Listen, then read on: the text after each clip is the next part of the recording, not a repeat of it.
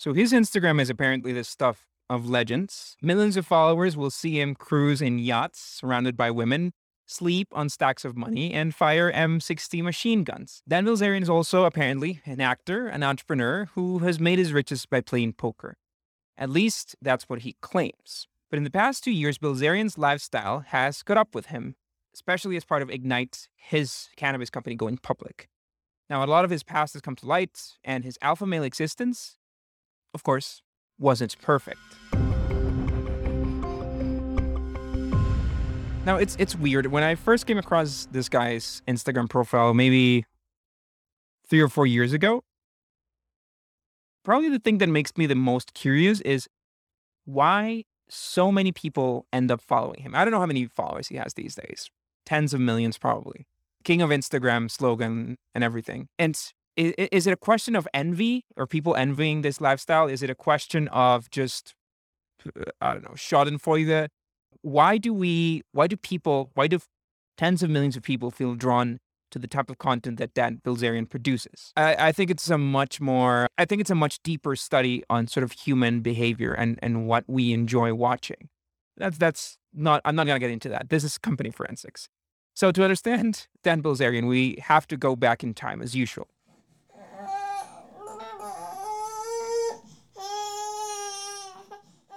Daniel Brandon Bilzerian was born in 1980 to Paul Bilzerian and Terry Stephan.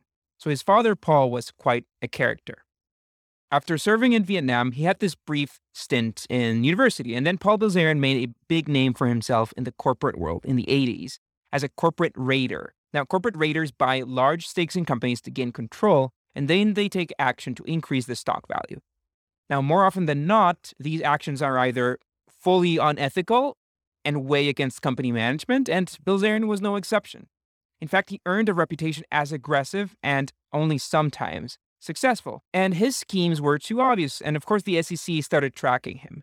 Now, by 1989, authorities had enough to accuse him of fraud. But Paul Bilzerian was elusive, so instead he delayed the trial, and he used defense allegations as simple as, I didn't hurt anybody, or, hey, I'm a Vietnam vet.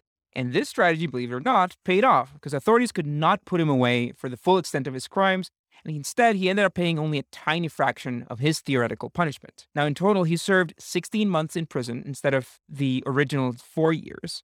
And on the $62 million that he defrauded, he only had to pay back $3.7 million. And these are all essential facts to Dan Bilzerian's story. So remember them for now, but let's go back to Dan for a sec.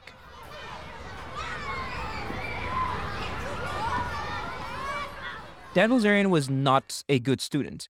Not during high school, not during college. In fact, he dropped out of 4 high schools in 3 years. And he ended up enrolling in the Navy, and that seems to have worked. After all, he claims that he was weeks away from graduating from the Navy SEALs, which was one of the most demanding branches of the military. Now, he never finished, though. Instead, Bilzerian says that he pissed off an officer, which led to his expulsion. Now, there's no evidence to support this, but there's none to deny it, so I guess we just have to go with his story. Now, after the failed Navy SEALs experience, he gave academics one more shot. He enrolled in the University of Florida, where he apparently graduated from business. Apparently. What's important is that at the University of Florida, he fell in love with poker, and this affair would define his life. Dan Bilzerian said that in 2007, he had $750 to his name, which he got from selling some guns. But according to him, he was determined to bounce back in life. So on his way to Vegas, he managed to turn those $750 into $10,000 and then into $187,000. Now, it's no secret that Dan Bilzerian likes to live big, and for years he has said that the money that pays for his lifestyle comes from poker and from poker alone. Repeatedly, he has stated that he's earned as much as $50 million playing poker. And the media sort of believes him even before he was a massive Instagram celebrity. In 2013, when he had a mere 200,000 followers, the Daily Mail called him the $100 million poker champion. They also called him a playboy with a lunatic lifestyle. So at least they had one of these things right. And yes, the world of poker is quite lavish, but there's a problem. Some people within the poker circles don't buy his persona. They question his talent. Take Doug Polk, for example.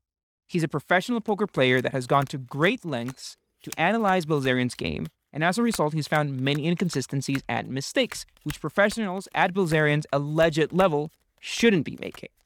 And then there's the other side of the coin. Yes, people love criticizing, especially within the poker world, but pro or not, Bilzerian was this walking promotion machine. Followers were increasing exponentially, and poker was regaining popularity thanks to him. So let's face it, many want his lifestyle, even if it's extreme. In fact, it's so extreme that sources disagree on how many heart attacks he's had. The base number is 2, by the way, 2 before turning 30, which is already admirable, but some sources say he's had a third heart attack, while other sources say that that was just this pulmonary embolism. And you have to love Bilzerian's explanation for these medical scares. At first, he said it was due to fatigue because he didn't sleep for 3 days, but then he revealed that it was really a combination of Viagra, cocaine, and exhaustion, just some light stuff. But why does that matter?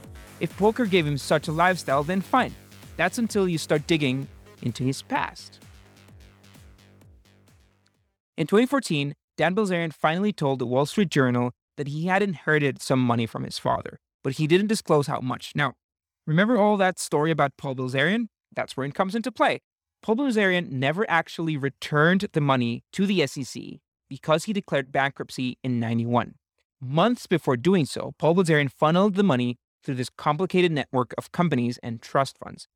Some were his and others belonged to his wife, but the authorities had a tough time tracking them. In fact, they were never able to do so. Paul Bilzerian was so brilliant that his fortune disappeared in an untraceable web of fake companies. Part of that fortune was this trust fund with a total of $11.86 million. The future owners would be his 2 sons, and the fund would start operating when they turned to 25. Now, we're not saying Dan Bilzerian's money comes from his father's shady business, but we're not saying it doesn't. We can say that since about the age of 30, he's been in the public eye, for better or worse. And of course, he loves it. In fact, Bilzerian has never shied away from the spotlight. He has even ventured into acting. For example, he invested $1 million in the film Lone Survivor in exchange for 8 minutes and 30 seconds of dialogue. I did not know that you could do that before we researched this script. So anyway, Bilzerian has not won any Oscars, so his acting was, of course, not up to par. Now, the film company ended up cutting his screen time to about 1 minute and just 1 dialogue line. And he, of course, was not happy, so he ended up suing them. Now, it turns out that the movie was so successful that he earned more from the royalties than from the lawsuits, so he ended up dropping it. And the story kind of repeats itself all across Dan Bilzerian's life. But it's, of course, not only about these shortened screen times. It's gotten much more serious. Dan Bilzerian was present at the Vegas shooting, and he decided that it was okay to film himself and then post these videos on Instagram. He described the chaos in the first few videos. He narrated how people had died around him. And then other videos surfaced in which he played hero and was asking a cop for a gun to help out. Now, these videos show him flashing what seems to be his gun permit and asking a cop for a gun. He asked officials, hey, don't you want my help? To which the police officer replied, who the fuck are you? Get away from me.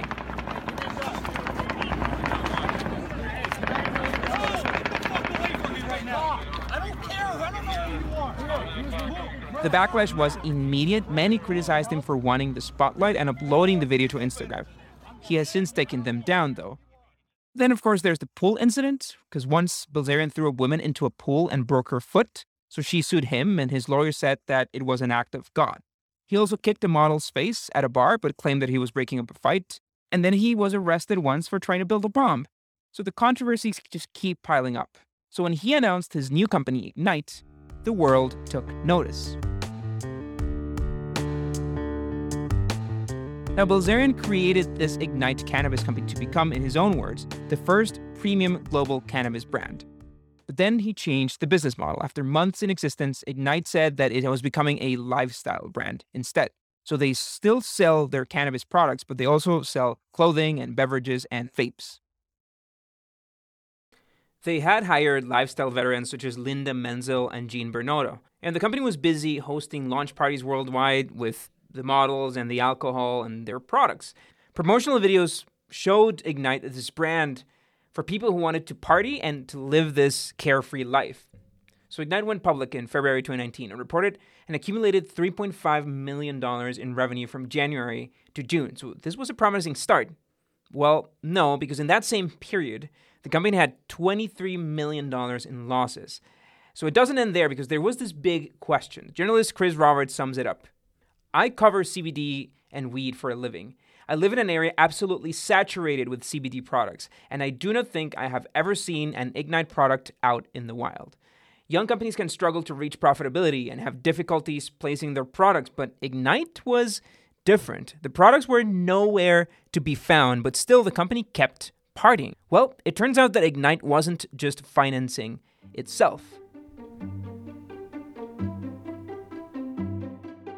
At the beginning of 2020, Ignite saw its valuation reach $52 million.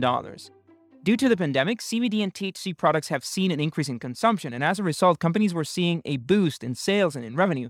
But Ignite didn't. Many had speculated on why this was happening. The rumors floated in the air for months. The real reason for this strange behavior surfaced in mid-2020. It turns out that Ignite was Bilzerian's personal ATM. The company had filed $67 million to finance his lifestyle. It paid for such expenses as the lease for his Los Angeles home, which was about $200,000 a month. Now, other expenses including $15,000 for a ping pong table, $26,000 in Instagram promotions, and a $130,000 Bahamas photo shoot. All Dan Bilzerian did was swipe this credit card, and Ignite was taking the blow. And after the report came out, anonymous employees confirmed that Ignite paid for Bilzerian's tastes. And there's a big reason why they renamed Nameless. It turns out that Bilzerian had this short fuse when it came to his money. The company's former president, Curtis Heffernan, questioned the expenses and refused to pay for them, so Dan Bilzerian fired him the day after. But firing the president didn't fix the company's financial situation, of course, so let's see how Ignite made money. The funds were coming from two sources: issuing and selling stocks and raising debt. According to Ignite's annual filing, $25 million came from shares and $20 million came from debt. Convertible debt, or a short-term promissory note, as the official technical name.